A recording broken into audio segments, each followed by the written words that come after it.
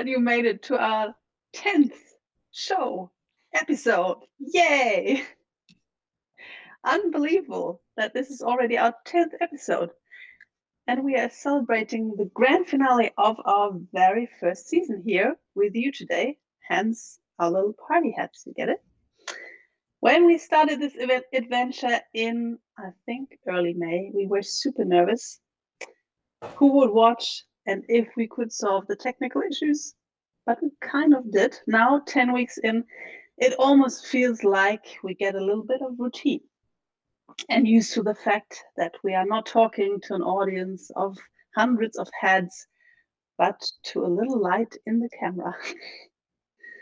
Hundreds of people from around the world have watched us live and in our YouTube channel so far, and we're super happy that this is the case. And we hope that we're able to introduce some ideas, some new thinking and interesting thoughts to you so far. So for those of you who are watching for the first time, who are we? Monique? I'm Monique from Düsseldorf. I'm a conference curator based in Amsterdam. And lately I've been hosting online events. It's a new job for me, but conference and events, that's where I'm at. Hi everyone, I'm David Mattin. I'm a newsletter writer and trend watcher, dialing in from London and just enjoying the chance to wear a spiffy little hat. And I'm Ina Fastlitzer. I'm working at Sinner Schrader, an agency and company part of the Global Accenture Interactive family. I'm responsible, among other things, for everything to do with the next conference and content creation. And with me in our Hamburg studio, here's our producer, Stefan Sonnabend. You can't see him, but he's the wizard behind the scenes, so to speak. And today we have the great pleasure of welcoming Efosa Ojomo to our show. He leads the Global Prosperity Research Group at the Clayton Christensen Institute for Disruptive Innovation, a think tank based in Boston and Silicon Valley. Efosa was a speaker at Next 19, and we are super glad to have him back. So Efosa, thank you so much for joining the show today. From where are you calling in? It's my pleasure. I'm calling in from Boston, Massachusetts. Fantastic. And how has life changed for you since we met last time in September? So I think maybe the biggest thing that has changed happened a couple of days ago. My wife and I are fostering a 17-month-old child, and that's I haven't slept much in a couple of days. Well, thank you for all you parents. Kudos to you. I don't know how you do it. We are looking forward to hearing from you in a bit. But before that, we start our little conversation. I would like to hand over to David and Monique for our picks of the week. Thank you. Thanks, Ina. Right, I'm going to de-hat. I don't need my hat for this bit. Okay, picks of the week. Now, the big story I saw this week is the story that TikTok are pulling out of Hong Kong over concerns about Chinese interference in the city. So we've all seen, all you guys out there have seen, that China is moving to increase its control over Hong Kong. It recently passed laws that mean that political activists can be transferred to the mainland for trial. Lots of people say this is a move by China to increasingly integrate Hong Kong into the mainland. And this is raising huge concerns for a number of big tech players who now fear that operating in Hong Kong is essentially going to mean operating in China. So it's going to mean obeying the strict Chinese censorship rules, and it's going to mean sharing data with the Chinese government. And that's a big problem for big tech, because the US is very keen that platforms that operate across the US do not share data with the Chinese government. Now, TikTok is actually owned by a Chinese company called ByteDance, but ByteDance has always been super keen to make it very clear that the version of TikTok that operates across the rest of the world is totally separate to the version of TikTok that operates within China that's called Douyin. Okay, and there's a sharp divide between those two, or at least that's the way they want it to be. Now it looks like that's not possible if you're operating in Hong Kong, and that's why TikTok are pulling out of Hong Kong. And it's not just TikTok. Facebook, Google, and Twitter all recently stopped responding to requests for user data from the Hong Kong government because of their concerns that it will be shared, that data will be shared with the Chinese government. Okay, so you can see the big picture story that's evolving here. I mean, right now, this is a story about TikTok and Facebook and Google and Hong Kong, but it's not hard to see where all this is heading. If these trends continue to evolve, you can start to see the emergence of a world that is genuinely split down the middle, or an internet that's genuinely split down the middle between the Chinese internet, China and its allies and its internet, and the US, the West and its allies and its internet. And because the internet is woven through everything we do now, it's woven through our individual lives, our collective lives, our politics. If the internet is split down the middle, that means you have a world, I would argue, that is split down the middle. And all this becomes very interesting and very difficult politically pretty quickly. That is the big scenario, I think, that science fiction writers should be focusing on right now. A future where the world is split down the middle between a Chinese internet and a Western, so to speak, internet by this huge firewall. The implications are endless. It's a massive story that's going to get way, way bigger than just TikTok. What do you think about all that, Monique? Europe. We need Europe. Europe does things differently. But anyway, I've got some stories as well. I wanted to revisit some of the developments that we actually spotted over the last few weeks. Where when it comes to where do people gather online when they're stuck at home, because we're in a lockdown world and it's not going to go away soon, or we'll have lockdowns probably for a while to go. We discussed before, Animal Crossing New Horizon, people that gather there. It's a game set on an island. The new release makes it possible for the players to swim and dive. So the controversy now is you can actually swim around somebody's island and enter forbidden property. I mean, there's a whole thing going on about that this week. And of course, we also have Fortnite, 2.5 years old, now has 350 million players. It was 250 million last year. So this coronavirus has done a world of good, and it's transforming into a social platform with in-game cinema and performances and lots more. But anyway, some of these worlds stay with us for a very long time. So the example that I've brought along here is actually The Sims. Now, The Sims is a game that was first released 20 years ago, sold nearly 200 million copies worldwide. And this is a story that I picked up from The Insider. Content makers have been getting pretty creative and have started to build a world that reflects the new reality of the pandemic era. So in this case, Blondie Simmer, she's a creator on The Sims. She has created a series of quarantine vlogs. And in the game, she's role-playing out the pandemic. She creates cinematic videos of Sims following the medical advice of many health authorities around the world, being socially distant and wearing masks. And I just thought it was very interesting that this world is also our world. Now, the next example is Roblox. I mean, that's a game that's been around since 2006, and it's mainly geared for kids, between 9 and 14, over 100 million monthly active users. And the BBC reported that players started to get in-game messages urging them to support Trump in the November vote. Hacked avatars have been dressed in existing in-game accessories that resemble items worn by Trump supporters. I mean, no end to the creativity of people, right? So a hat that looked like a MAGA hat is now used, and a t-shirt featuring an American eagle. So 2020, this one. Anyway, I've got a Trump story for you as well, a digital Trump story. And that's the next story. So you can see the next asset. That's the world of online worlds. What about the real world, the physical world, where walls keep us apart? So Donald Trump was hoping. Now, even these walls are going digital, and this is such a strange story. I mean, Democrats wanted this all along. You say, why can't we use other tools than the physical wall? And the Trump administration has awarded a major border security contract to use artificial intelligence on an unprecedented scale to create a virtual wall along the border with Mexico. And I'm quoting here, hundreds of solar-powered mobile surveillance towers with cameras and thermal imaging will detect moving objects and feed an artificial intelligence system capable of distinguishing among animals, humans, and vehicles, and sending location and mapping information right to the cell phones of U.S. patrol agents. It's a solution. Now, guess who founded the company that won this contract? Seriously. Anduril, the company's founder, is 27-year-old Palmer Luckey. Remember that name? He sold his VR company Oculus to Facebook for $3 billion in 2014. I mean, you cannot make this up. Entertainment going full surveillance in this case. Now, I've got some more beautiful news as well. As said, I'm as an events person, obsessing about where people meet online and how they do it. And here's an example that was made by Christian Miolo-Claire and his team at World's Binaire. He was also a speaker last year at the next conference.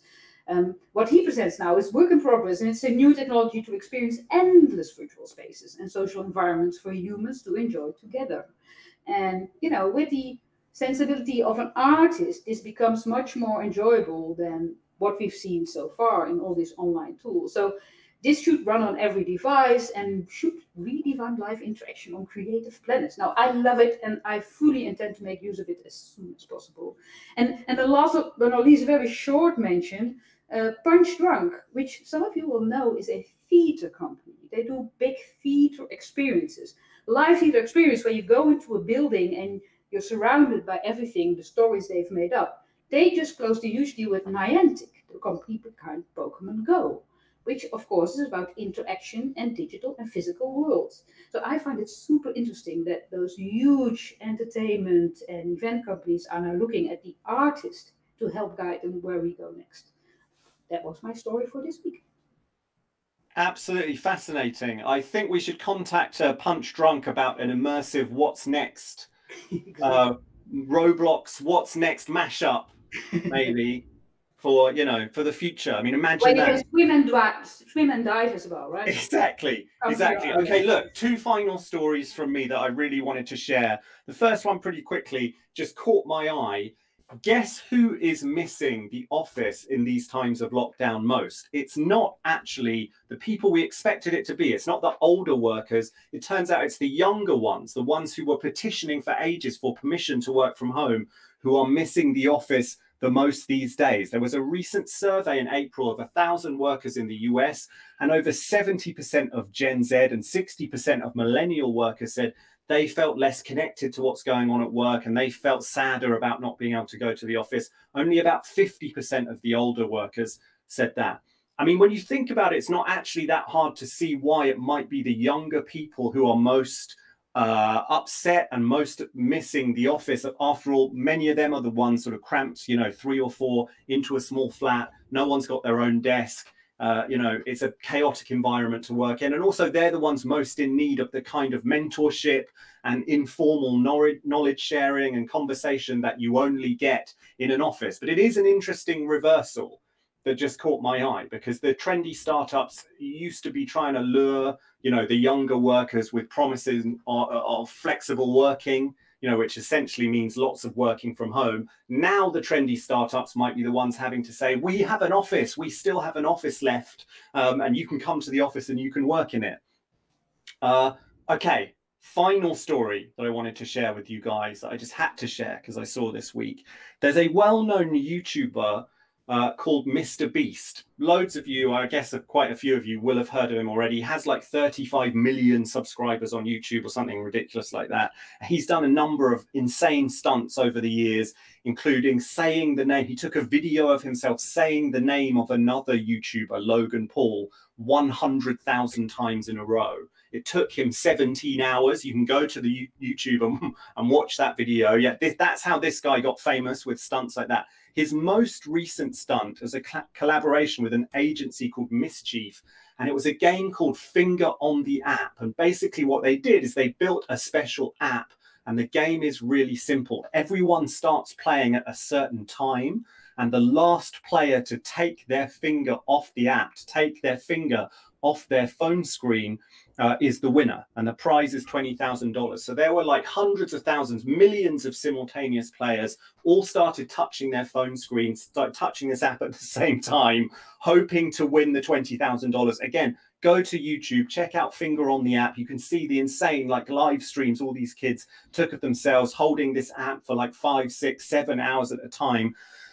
in the end, Mr. Beast had to call off the competition early when 3 players went 12 hours straight just holding their finger on this app, and he was concerned that someone was going to do themselves some serious damage because they hadn't slept for 12 hours. So he called it off early. All 3 players won $20,000. I mean, I just had to share that with someone. That is where lockdown has brought us. We're 30 years deep into the internet, and this is what we're using it for, to hold our finger on a phone screen for 12 hours in a row. But we're only human. We're only human. Monique, how long do you think you could hold your finger on your phone screen for continuously? Well, I need to refresh every 3 seconds, right? So, I'm addicted. No way. Okay. Well, that's enough about that. Now it's time for the next part of the show. And this week, our star guest is the world-leading disruptive innovation expert, Efosa Ojomo. And Efosa leads the global prosperity research group at Clayton Christensen, as we mentioned, a think tank based in Boston and Silicon Valley. He also wrote a book, The Prosperity Paradox, How Innovation Can Lift Nations Out of Poverty, together with Clayton Christensen, who is no longer with us, unfortunately. Efosa teaches at Harvard Business School, consults with a roster of amazing clients, and speaks all over the world, well, from Boston these days. And he's here to talk to us about the 3 different types of innovation that you need to understand. So, roll the credits.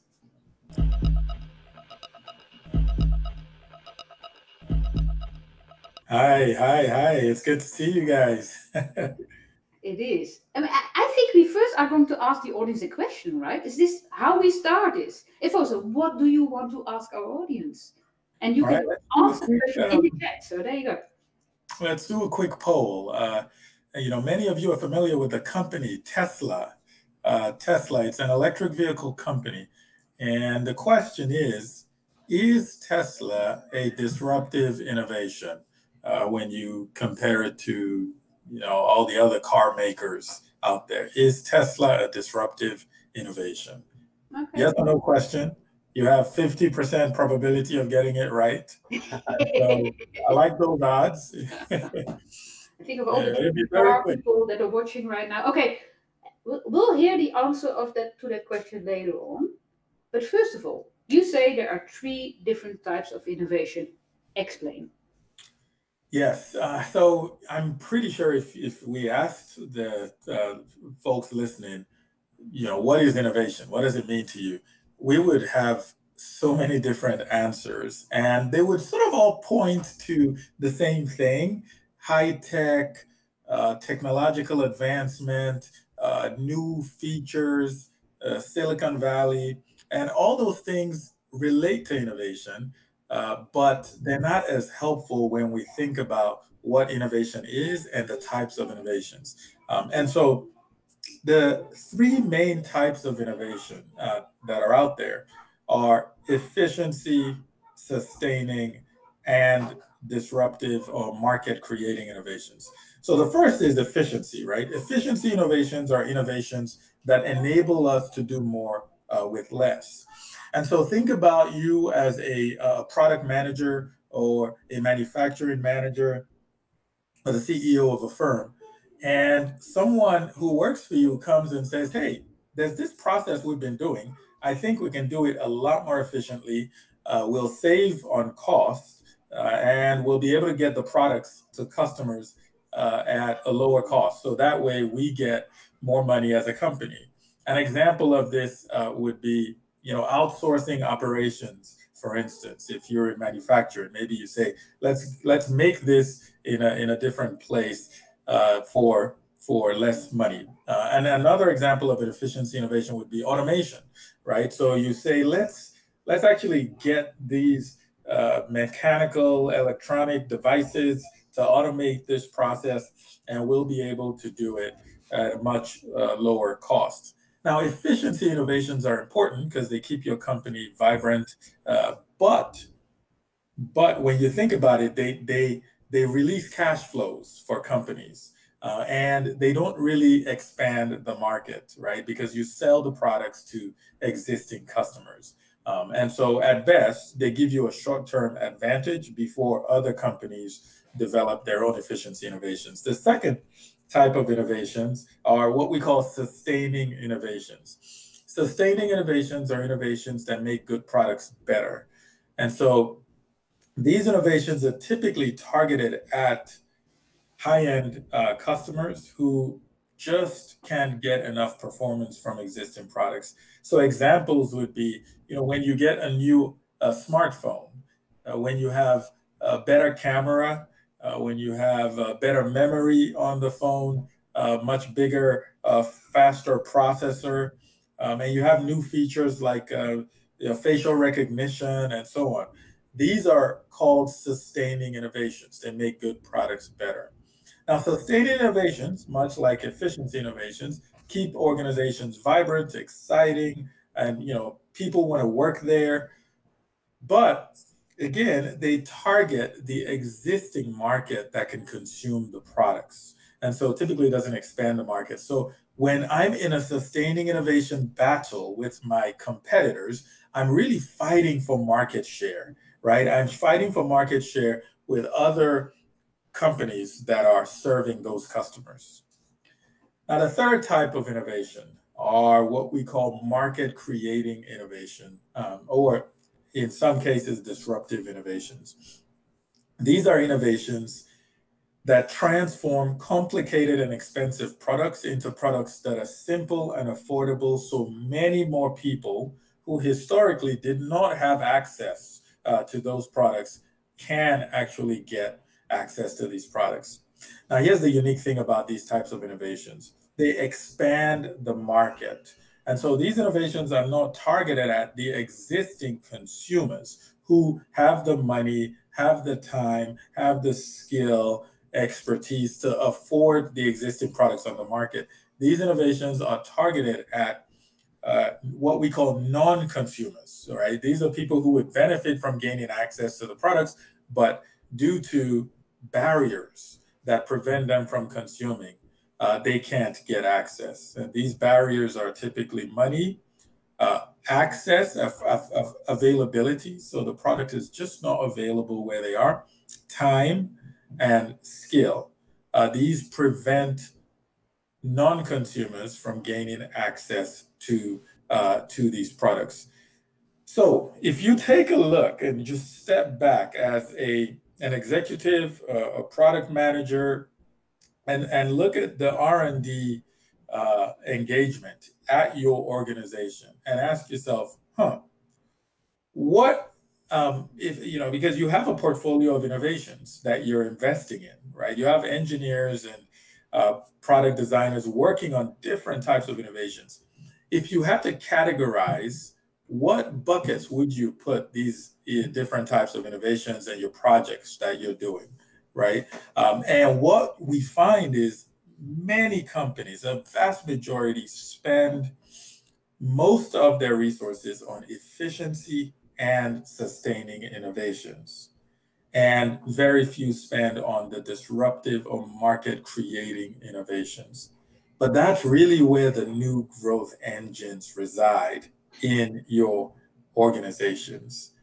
So I'll stop there, and hopefully you have a good idea of the different types of innovations. And you now have a framework that can help you think through the portfolio of investments you have in your organization, and if you're actually developing new disruptive and market creating innovations or not.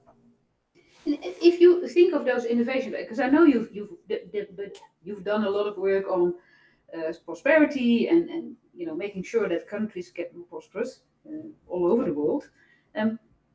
Are specific kinds of innovations coming from specific areas? Would you say Silicon Valley does more, creates more markets, Europe is more on efficiency, or can you make a difference? Is there a geographical difference in the innovation focus? Yeah, so that's an excellent question, but it's tough to categorize geographically. But if you put a gun to my head and said, "Hey, you got to give me an answer right now," then I would say many countries in the West, and many are in the OECD countries, or if we just say Silicon Valley, there's a lot of sustaining innovations going on in Silicon Valley. So, you take, David was talking about this new game company where you put your hand on your smartphone and you hold it for how long? I mean, that's just crazy, right?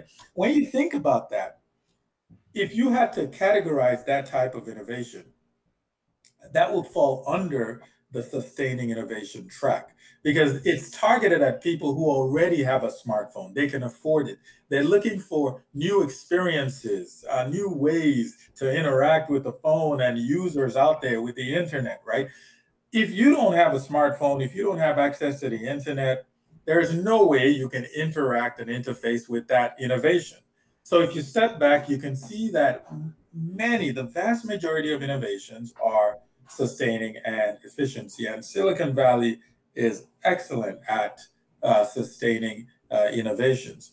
Now, we are seeing that efficiency innovations typically arise within the context of an organization. So every company does efficiency innovations. But if I had to say these are the regions where you have a majority of efficiency innovation, then I would have to go out east, right? I would have to go out to China. I would have to go out to maybe even Vietnam, Cambodia, because these countries have many companies that take processes and can sort of do them more efficiently or at lower wages, and so companies can sell the products right Yeah. to existing consumers, but make more money. So you might design it in Hamburg or Silicon Valley, but you tend to make it somewhere else. Mexico is another country where there's a lot of efficiency innovations. In terms of the disruptive and market creating innovations, interestingly, we're seeing a lot of these coming out of um, sub-Saharan Africa. We're seeing coming out of Latin America, um, and this makes sense because these innovations are connected to the struggles of non-consumers, right? These are people that don't have access to existing products and services. One example that many of your listeners might be familiar with is just financial services through your mobile phone, Yeah. right? That was an innovation that really got its start out of Kenya, East Africa. Now, many other emerging economies are holding on and latching onto it. So if you look at Brazil, you have a company called New Bank that that is one of the fastest growing fintech companies in that country and in that region. It's giving people access to financial services who, in their wildest dreams, would have never been able to get to a bank, open up an account, figure out that know your customer. It's just there's a lot of non-consumption going on. So now the last thing I will say is no one company or no one country does just one exclusive type of innovation, right? I think that's, we always have a portfolio of these within our companies and our countries. The key is how do we make sure we have processes that help us prioritize market creating innovations and disruptive innovations? I think that's the key because the sustaining and efficiency innovations, they're always going to happen. Nobody gets fired for saying, "Hey, I think we should put a faster processor on the smartphone," or "I think we should put a better camera," or "I think we can do this and save 10% of our costs, and that'll mean our bottom line increases by 10%." Nobody gets fired for that. But if you don't have processes in your organization that help you learn uh, which customers you're ignoring, which customers might want to engage with your product and services, but have no money, no time, and it's just difficult for them to do it, then ultimately what's going to happen to you is what happened to Blockbuster. And so Blockbuster, the video rental company, They focused on having stores, having people come in and rent videos. Netflix comes around and says, let me figure out a different model to serve people who can't access Blockbuster. And now the rest is history. So I am super keen to ask you a couple of questions. I mean, we have an audience full of, innovators, business professionals watching.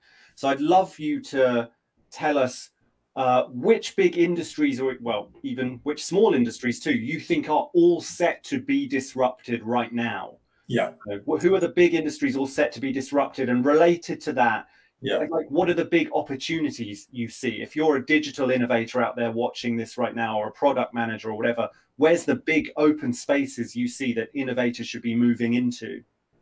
Yeah, brilliant. So I'm going to give one sort of overarching comment and then a couple of industries.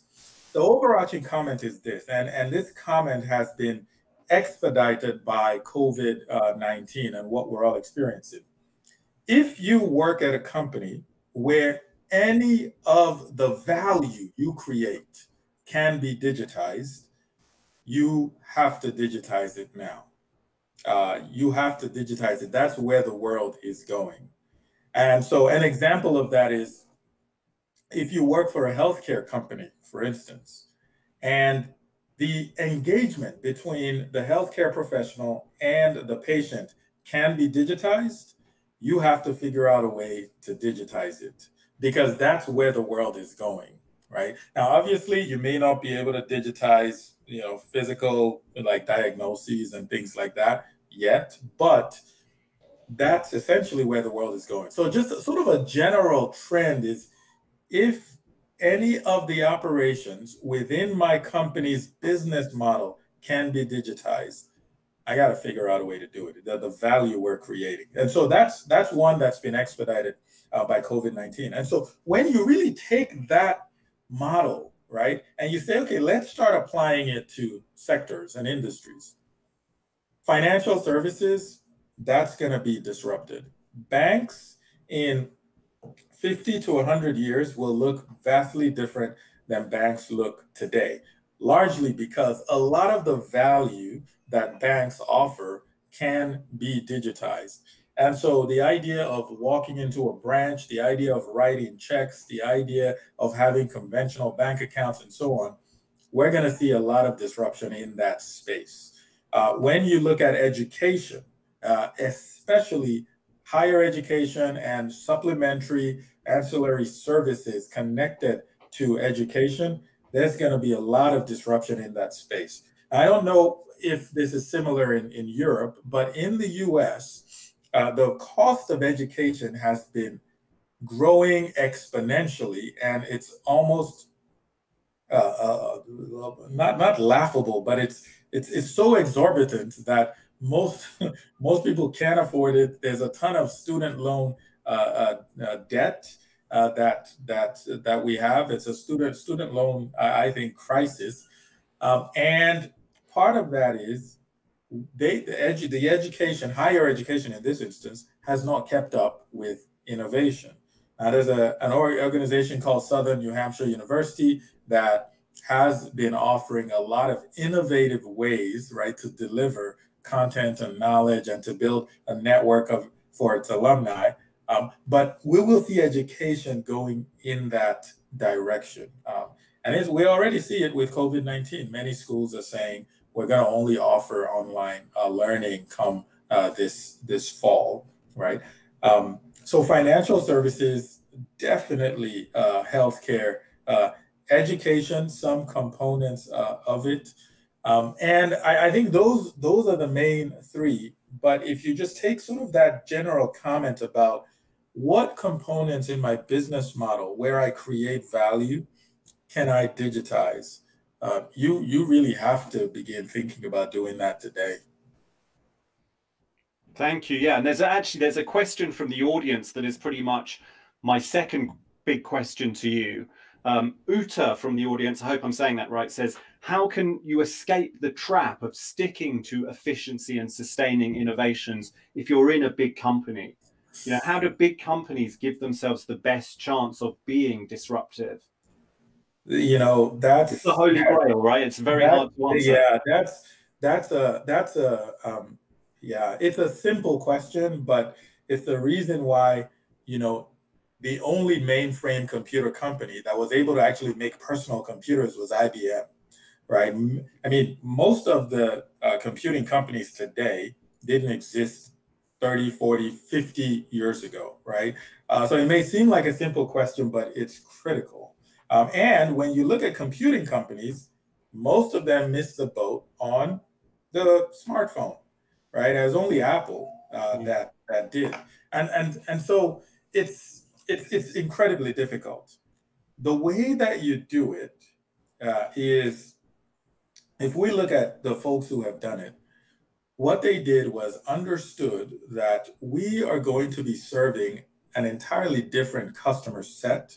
So we need different processes and we need different metrics to measure success.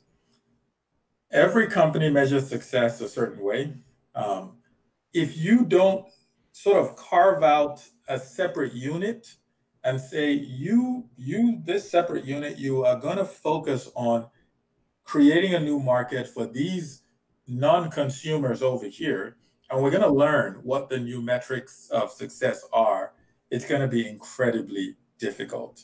And so there are practical ways and tools you can do it. There's a book called Dual Transformation, written by Scott Anthony, that talks about how do you manage the existing business, which is very important, and your cash cow, with creating a new disruptive business. So this notion of dual transformation, he talks about that in that book.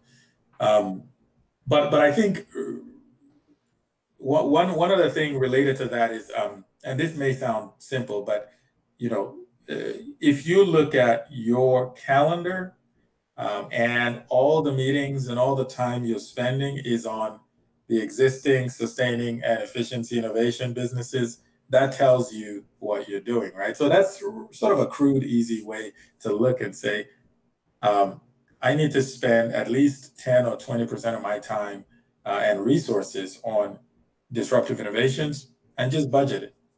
So. Time and money. I have another question. You have written about the jobs to be done mission. I mean, this is a different way of looking what your customer needs, basically. Can you explain what the principle is, and also what it means now, but especially what is it? Yeah. So Peter Drucker, who is just a famous management theorist, said the customer rarely buys what companies think they're selling.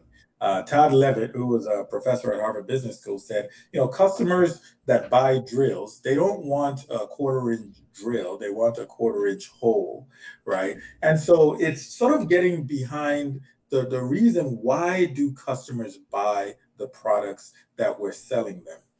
And there's a story that the late professor often told about jobs to be done theory, and it deals with milkshakes. And so some of you might actually feel thirsty for a milkshake after this. But there's a fast food company looking to increase sales of milkshakes. And so they got some consultants, and they did focus groups. And a lot of people said, oh, we want the milkshakes chunkier. We want it to be more chocolatey, fruits. Everybody wants a milkshake, yes. Oh, sorry. They did all that, and they weren't able to increase sales at all. But sorry about that. I've got a kid. We forgive anything. Go ahead. Sorry. It's the first. I think it's the first child interruption we've had. So we were due for one. Okay. No, thanks, guys. Yes, Corona. Hey, it's life now. Yeah. So. And just make sure everything's good. Everything's good. Just a hungry baby. That's all. And so they did all that and found out it wasn't working. To sort of cut the long story short, they had a new set of consultants go into the fast food restaurant and said, "Can you help us figure this out?" And those consultants went to the customers and says, why did you hire this milkshake? Why are you here buying a milkshake? And they realized a majority of the customers in the morning had long and boring commutes to work, and they needed something to keep them interesting and the commutes interesting, and they needed something to sort of uh, fill their stomachs before lunchtime, or at least a midday snack. Now they had hired bananas, but bananas were gone too long quickly, and they were hungry by 9 a.m. They had hired Snickers, but then they felt really guilty for eating the Snickers bar for breakfast. They had hired donuts, and their hands would be all, crummy with donut gooey and so on. And so just the experience wasn't great. They hired bagels. And they were like, how do bagels are very nasty when you don't have cream cheese and you're trying to put cream cheese while you're driving, and just terrible experience. And so they had hired all these different products. But man, when they hired that milkshake, they were like, oh my gosh, it takes you about 20 to 30 minutes to suck the whole thing down through the straw. And you realize where it actually fills me up till my midday snack. You don't feel guilty for having a milkshake, at least not as guilty as Snickers. Wait. And and they found out that they were hiring the milkshake not because they wanted it to be chocolatier or more fruity or so on, but for a long and boring commute. And so understanding the job to be done, why are customers hiring my product or service, is critical if organizations are going to be successful in actually designing products that help customers make progress in their lives.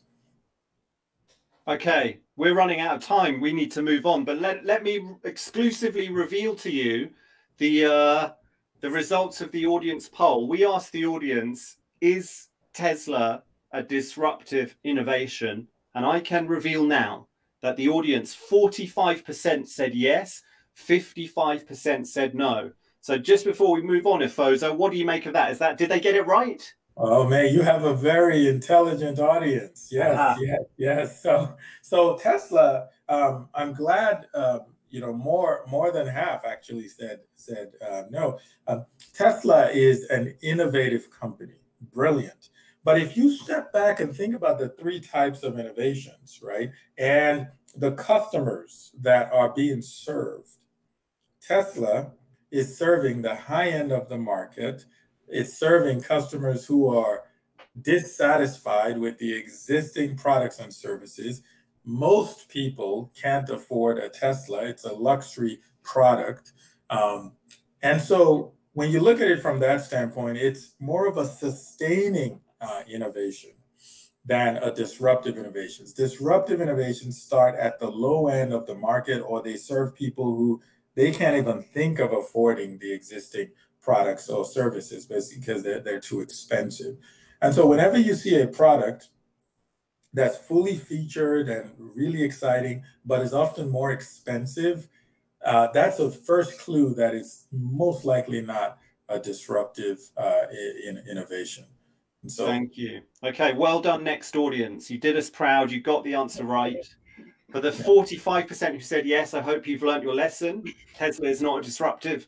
Okay, thank you so much, Efosa. There's so much more we could talk about. That is all absolutely fascinating. But before we let you go, there's one last thing we need you to do. For the final time this season, it is our regular Next World interview. So let's roll the credits for Next World.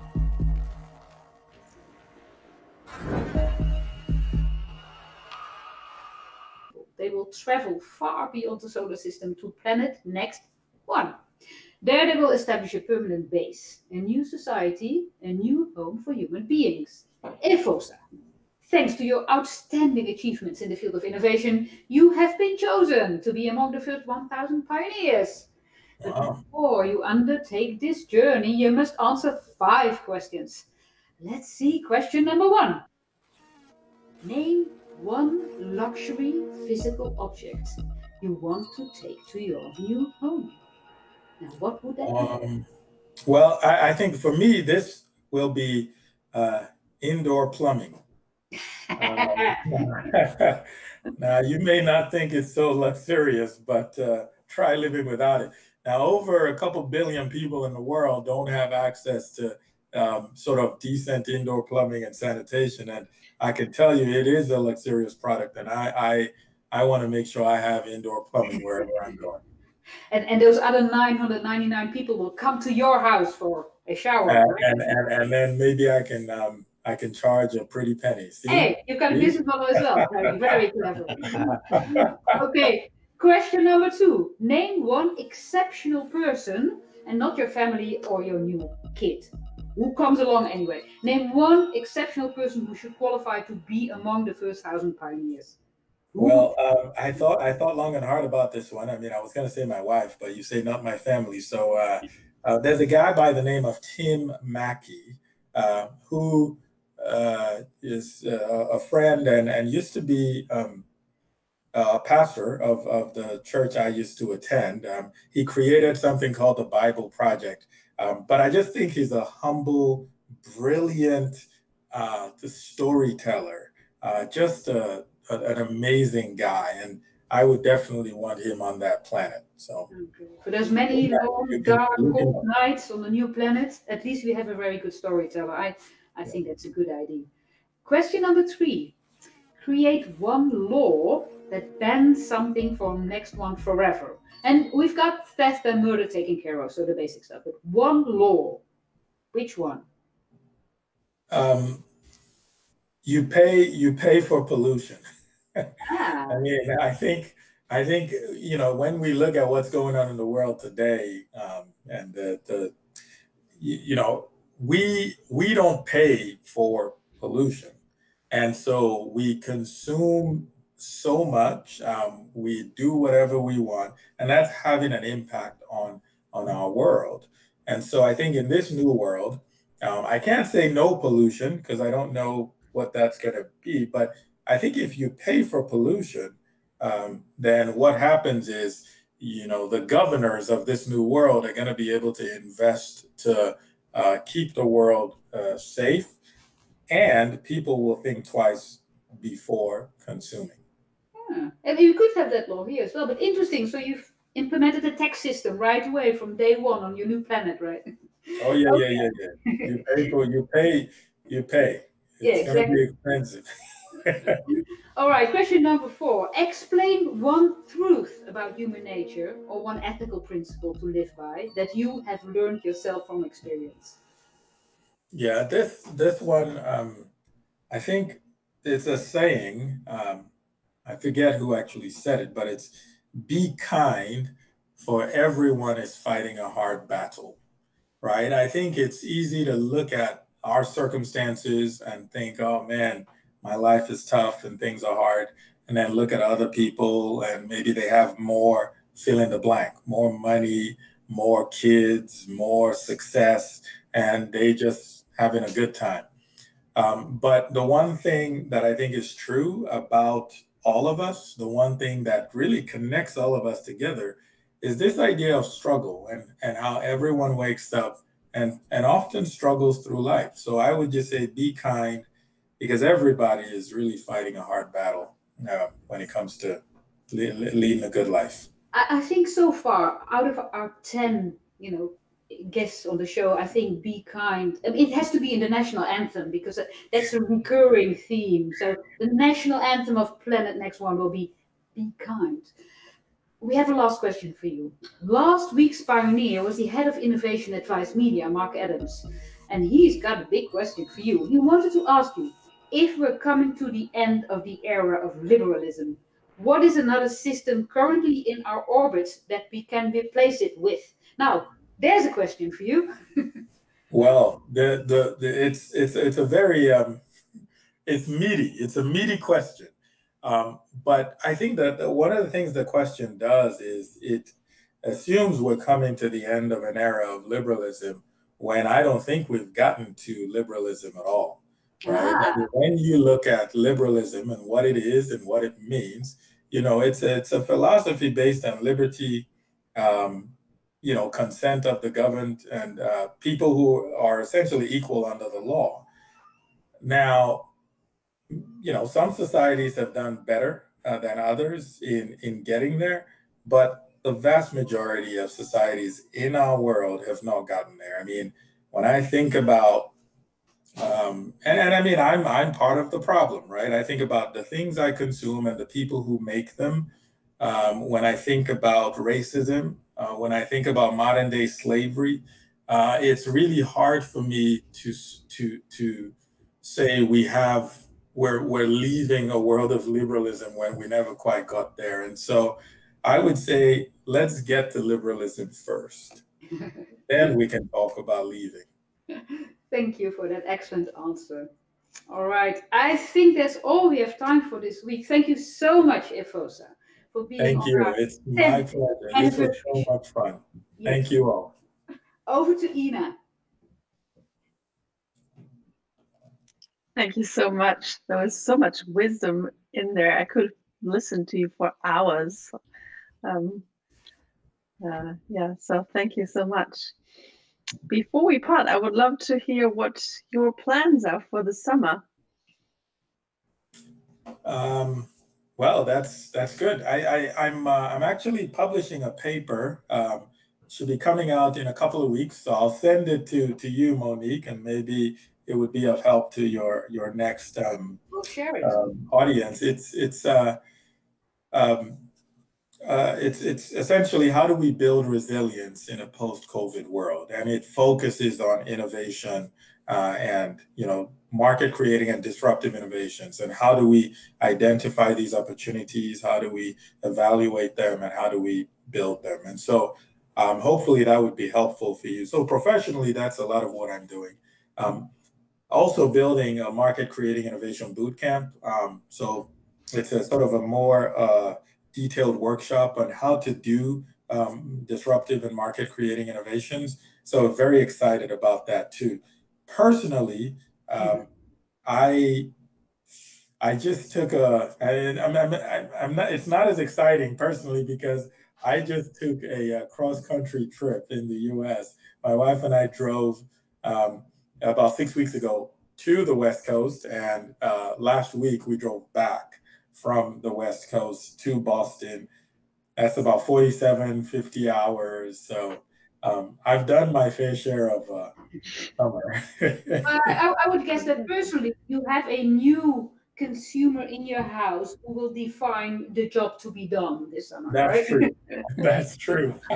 And you heard from him. Exactly. Well, good luck with that one. Thank you. So thank you so much for joining us on the show today. It was a great pleasure having you. My pleasure. How about you, David, Monique? What are your plans for the summer? I've been in events for 20 years. This is the year that everything in events is changing. And strangely enough, I found it a super exciting creative time. And my plan is to, after organizing all these events, that I should write something about it. So anybody out there who says, I've got something special to share with you because I see something super interesting happening in the event space, tell me, I'll be writing something about it. That's my plan for the summer. And of course, enjoying the rainy weather in Amsterdam. That's about it. It'll change. No. How about you, David? I'll be enjoying the rainy weather in London. Continuing to write my newsletter, New World, Same Humans, of course. Subscribe if you haven't subscribed already. Opening a little Slack group so that the members of the community can start to talk to each other. Writing the chapter that I think I owe you guys at Next for the book that we're all going to put out called The Great Redesign, which collects some great thinkers and writers in this book. And I owe my chapter, so I'll be concentrating on that. It's just due next week. And I think that will keep me busy, to be honest. And you, Ina, what are you going to do? I'll be reading all the interesting stuff that, amongst others, David will write, and also Azim Azar and Payal Aurora and Thomas Müller and Benedict Evans for the book that we're going to publish in autumn that is put together by Next Conference founder Martin Recke. and also with your help. So thank you, Monique. And I'm super keen to read that before we publish it. And if you want to learn more about that, you can just visit our website and get some information about that there. So I'll be reading while I'm on holidays for the first time, I don't know, in years, because there won't be a next conference this year, but there will be other interesting things. So we definitely see you somewhere in real life or online, I hope. So for now, it's time to say goodbye. And it's time to say thank you to David and Monique for co-hosting the What's Next show, first episode or first season. This show was made possible by our hosting partners Accenture Interactive and Factor 3, and with support of the video platform 23 and our media partner T3N. So thank you for your support, and thank you for watching. So please let us know your thoughts. What did you think of our first season? Is it a good time slot for you? What would you like differently? Who do you want to see on the show in the future? Just let me know. ina@nextconf.eu. I'll be keen to hear your thoughts. And also a big thank you to the lovely people providing us with video footage, and to everyone involved in planning, organizing, and producing the show, especially to the next team who did an extraordinary job in the past weeks to pivot from an analog conference to a digital conference in these past weeks. So I hope to see you soon, and have a great summer, everyone. All right. Are we going to park with Yeah, the Yes. I'm looking Okay. forward to this. Oh, 3. Oh, you're gone. Oh, oh. Oh. You.